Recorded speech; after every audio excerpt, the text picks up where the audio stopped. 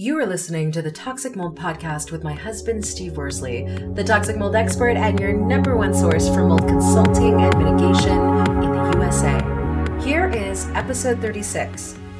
Do I need mold testing or an inspection if I can visibly see mold? Before we get started on this episode, a short or not so short disclaimer. While all attempts have been made to verify the content provided in this podcast, neither the podcaster or the producers assume any responsibility for errors, omissions, or alternative interpretations of the issues discussed herein. All information stated in this podcast is the opinion of Steve Worsley. Steve Worsley is a mold specialist with over 20 years of experience in the construction and mold industry. The Toxic Mold Podcast is for information sharing purposes only. The views expressed are those of the podcaster and his alone. These views should not be taken as expert instruction or commands. While there may be references to medical conditions and symptoms, all solo podcast episodes are the opinion of Steve Worsley, and any medical questions or concerns shall be addressed with the appropriate licensed medical professional or professionals.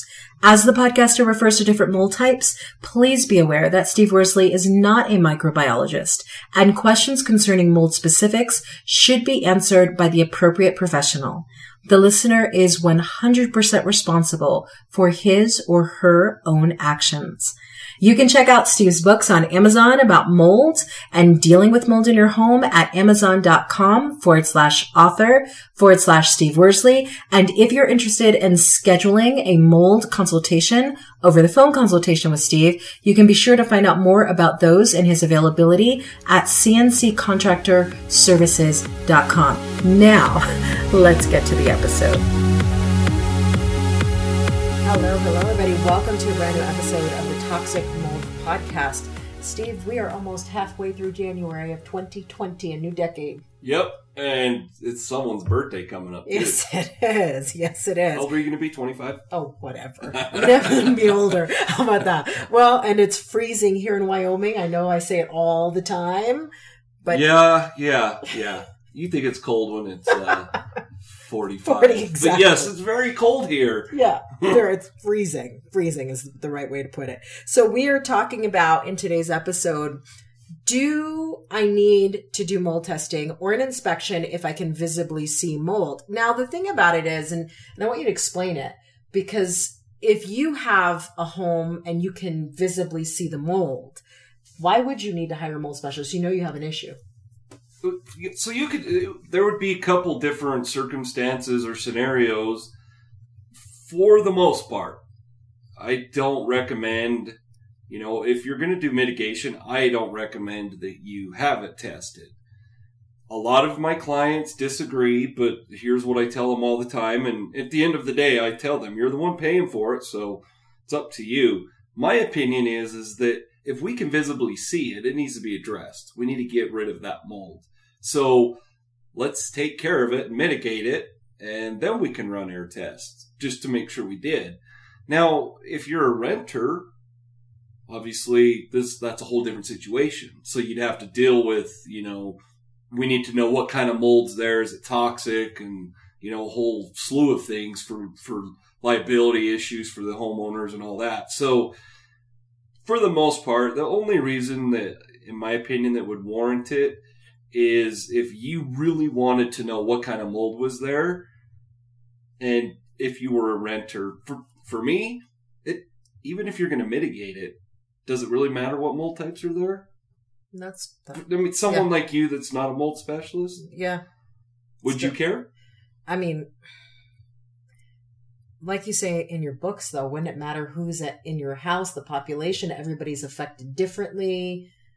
I mean, right. You'd want to, I guess my point is, if I could visibly see mold, I'd still want to have it tested. I'd still want a specialist to come in and tell me what I'm dealing with so I can also assess how it may be affecting different people in my home. Right. So I'd still want to move forward with a specialist, even if I could see it. Right. So the reason I ask you is because, I just dealt with a client the other day, and I said, there's no reason to do what you're wanting done, but if you want to do it, then I'll do it. And so from what you just said, yeah, that does make sense that you just want to know because maybe you already know you have a son or daughter or yourself is allergic to certain mold types. So yeah, I mean, and I'm not telling our listeners, don't do it. It's a waste of money. Me personally, I just don't feel that it's necessary. But on the other hand, I totally agree with what you're saying. So let me ask you a question then, because if somebody sees visible mold and you go, okay, do I need, if I can see it, and sometimes you can really smell it. If mold there's a smell to it, you can smell it, especially if it's in the bathroom and it's being exposed to humidity and water, moisture all the time. It just creates a weird, funky smell. So if you can see it and smell it and that kind of thing, do you just move straight to mold mitigation at that point? I mean, what happens next in the gamut of things? No, so that's a great question because a lot of people, they have that sense of urgency that we have this mold going on. So you mentioned the bathroom. Well, what's causing that? And my biggest thing is, and it's in my contracts for mitigation, that they addressed what was causing the mold in the first place. Exactly. So going back to the bathroom, what was causing it? It could be something as simple as, well, our toddler, when we used to bathe them, toddlers, they would splash all over, now they're bigger and we've taught them not to do it. But in the meantime, it caused a mold issue. Yeah. Then you just go in and take care of the mold. Now, if it's a leaking water line behind the wall, you have to actually go in and get that fixed. Exactly. Otherwise, you're just going to keep paying for mitigation. So to answer your question, no, you don't just jump to mitigation. You make sure you're addressing what caused it in the first place. And do most mold mitigation experts, do they get to the source of the mold problem, or are they just addressing the mold they see? Well, without being disparaging to other companies and my competitors, from what I've heard, a lot of them just go in and fix the mold because they don't really care what's causing it. They just want that mold job. Which is like putting a Band-Aid on a gunshot wound then, exactly. Basically. Yep. Okay. So it just, to me, it's no different than, let's just say, this is just a medical analogy. You have breast cancer. They check and make sure it hasn't spread. They don't just go in and do a mastectomy. So you got to make sure, you're addressing the whole gamut of things. And as far as CNC contractor services, no, we get to the bottom of, we use infrared cameras, we use equipment to make sure, or we do our best job to try to make sure we locate what's causing the issue. The reason I bring up the infrared camera is we can see if a water line's leaking behind a wall, we can pick that up with the camera. So for us, like I said, we do podcasts and all this so that we can educate people. I don't run my business motto, which isn't about how many mold mitigation jobs can we do this year. It's about educating our people. And if we can't educate our clients and let them know that, hey, we're here for you, not just here for a job, I think they feel better about the work we do and what CNC Contractor Services does. Absolutely. So for the person who's in the middle of Wisconsin or Connecticut or Texas and you're not local to them, how do they know if who they're hiring is actually going to do a root analysis of what's going on as opposed to just running some air tests and then jumping straight to mitigation? Well, a lot of it is as far as these podcasts, hopefully I've educated someone, that we're not locally close to, that they need to look a little further, or they can hire me to do consultations over the phone. And that's the thing is if you don't do a root cause analysis, you're just defeating the whole purpose. I mean, when your radiator's leaking on your car, do you just keep putting more antifreeze in there? Some people do. Some people do to their detriment. But do you understand my point? I do. When you have a tire going down, do you just keep putting air in it?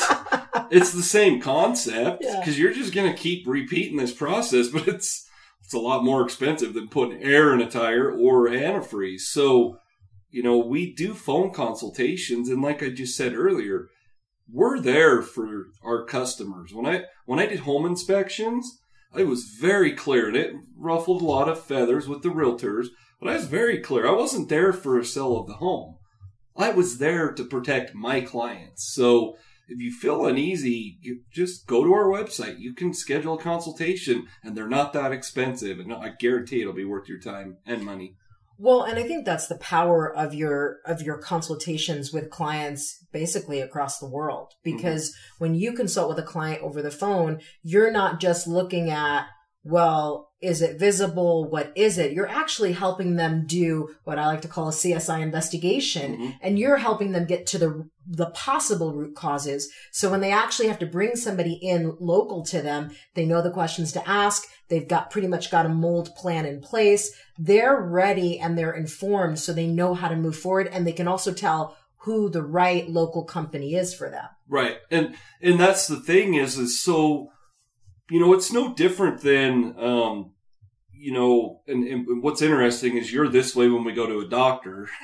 You have your list of questions, and more or less you're kind of putting them on notice that you got your ducks in a row, and as a homeowner, if you walk out of the get off the phone with a consultation with me and don't have questions for your inspector, you didn't listen to me. Yeah. And once you start questioning that inspector or the mold mitigation company, you're putting them on notice like, hey, I got my eyes on you, and I know what I hired a guy that's a consultant, and you don't even have to tell him, but you're not gonna railroad me. And so when you ask them those tough questions, they know they can't just pull the wool over your eyes and say, oh, well, it's a $15,000 mold job. Just trust me. Yeah, exactly. So, well, and the other piece of it too is I think that you bring a very unique background to the mix that they're not going to find in most mold mitigation contractors.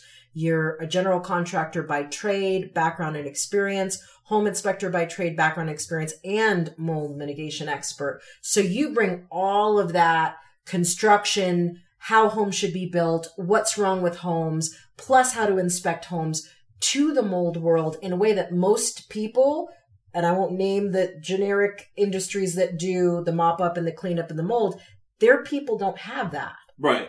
They send their people, which is good. I mean, it's good that they can go, well, all of our technicians are certified. Well, that's fine. You go get certified in water restoration or mold mitigation, and that's okay. That's what you do. That's what your profession is. But like you said, we do podcasts. I've written books. I do phone consultations. I have the construction experience.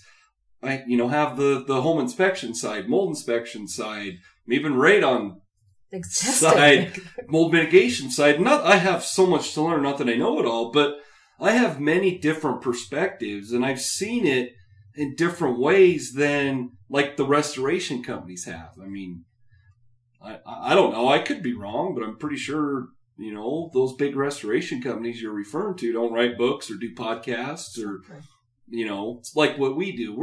We're more on I want to be on the preventative side of it. I want to educate people. I don't want to just keep doing mold mitigation. It's to me, it's just kind of the same thing as cancer. We want to find a cure for cancer, even if you're, a cancer doctor. So that's how I look at what CNC brings to the table. We're not out there to make a bunch of money doing mitigation. We want to educate people. Absolutely. And I think that's so powerful and so important. So going back to this whole thing of, do I need mold testing or an inspection if I can visibly see mold? Should people spend money to run air tests or do swabs? Like I said earlier, I don't think, to me, it's not warranted. Just to kind of give a quick once over, so an air test obviously is we're testing the air. So we have a little canister that we hook up to an air sampler, or it's a low volume pump. So it sucks air through that canister, versus a swab's the same thing, like a Q-tip. So the air sample we're running just, in the middle of a room or wherever our clients want it done. When I say wherever they want, we obviously recommend where it should be done, which can be anywhere depending on what you're dealing with. And whereas a swab is just a Q-tip. And so that's a direct spot. And, going back to the Ermey and Hertzme testing that we just talked about, one of our big things is why would you go, wipe or vacuum all different areas? It's the concept with that is it's all contaminated. Whereas a swab is, we have this spot in the bathroom, we can visibly see the mold, so we swab it, we send it to the lab, they can tell us what's there. So once again, if you're going to do something like that, in my opinion, a swab is probably a better choice because you're directly taking this sample from this spot versus an air sample. If you can't visibly see it, you don't really know where those mold spores are. Does that make sense? Yeah. If you want to spend the money, it's warranted. But in my opinion, like we said earlier, I'm more of let's figure out what's causing it. Let's take care of it and move on. Exactly. So in that case, based on what you just said, who should somebody hire to do a full mold inspection to figure out the root cause and what to do next? Should it be an inspector or a mitigation company? Usually I recommend your buddy that's a contractor first. That was sarcasm, okay, people? So it really depends on the situation you're in, but in my opinion, I would try to not use a mitigation company. And I know this sounds crazy because that's what we do. But here's the reason why. I would go for just a mold inspector that's all they do. And when I say that's all they do, maybe they're a home inspector too, but I would go for somebody that they're an indoor air quality specialist. This is just what they do. They don't do mitigation. That way there's no conflict of interest. Exactly. And does that mean that I don't go do mold inspections and then do mitigation? No, it happens. But when I do it, I tell my clients, get a second bid, get a second opinion, because there's a lot of companies out there that they're mitigation companies and they want that. I would say the average mold job is probably $15,000. Well, of course they're going to want that. So they're going to come in, they're going to freak you out and say, okay, just sign right here and we'll charge your debit card or credit card and move on. So just be careful of who you're hiring to do it, because if they have an interest in the mitigation side of it, you might question their motives. Absolutely. And that conflict of interest is a big deal. Yes, it is. So that's something to really consider. Should the homeowner, and this is going back to what you just said about people's contractor friend, should the homeowner just take care of the mitigation themselves, or like you said, have a contractor friend who kind of wants to cut them a deal and do them a favor and do it real quick? Should they do it themselves or have a friend take care of the mitigation? So I never recommend, I say this, but I typically would never recommend a homeowner does it themselves, just because, we have the proper equipment. We have the expertise. We have this being certified doesn't mean you have the expertise, but for the most part, we follow all the protocols. We have the equipment. We know what we're doing.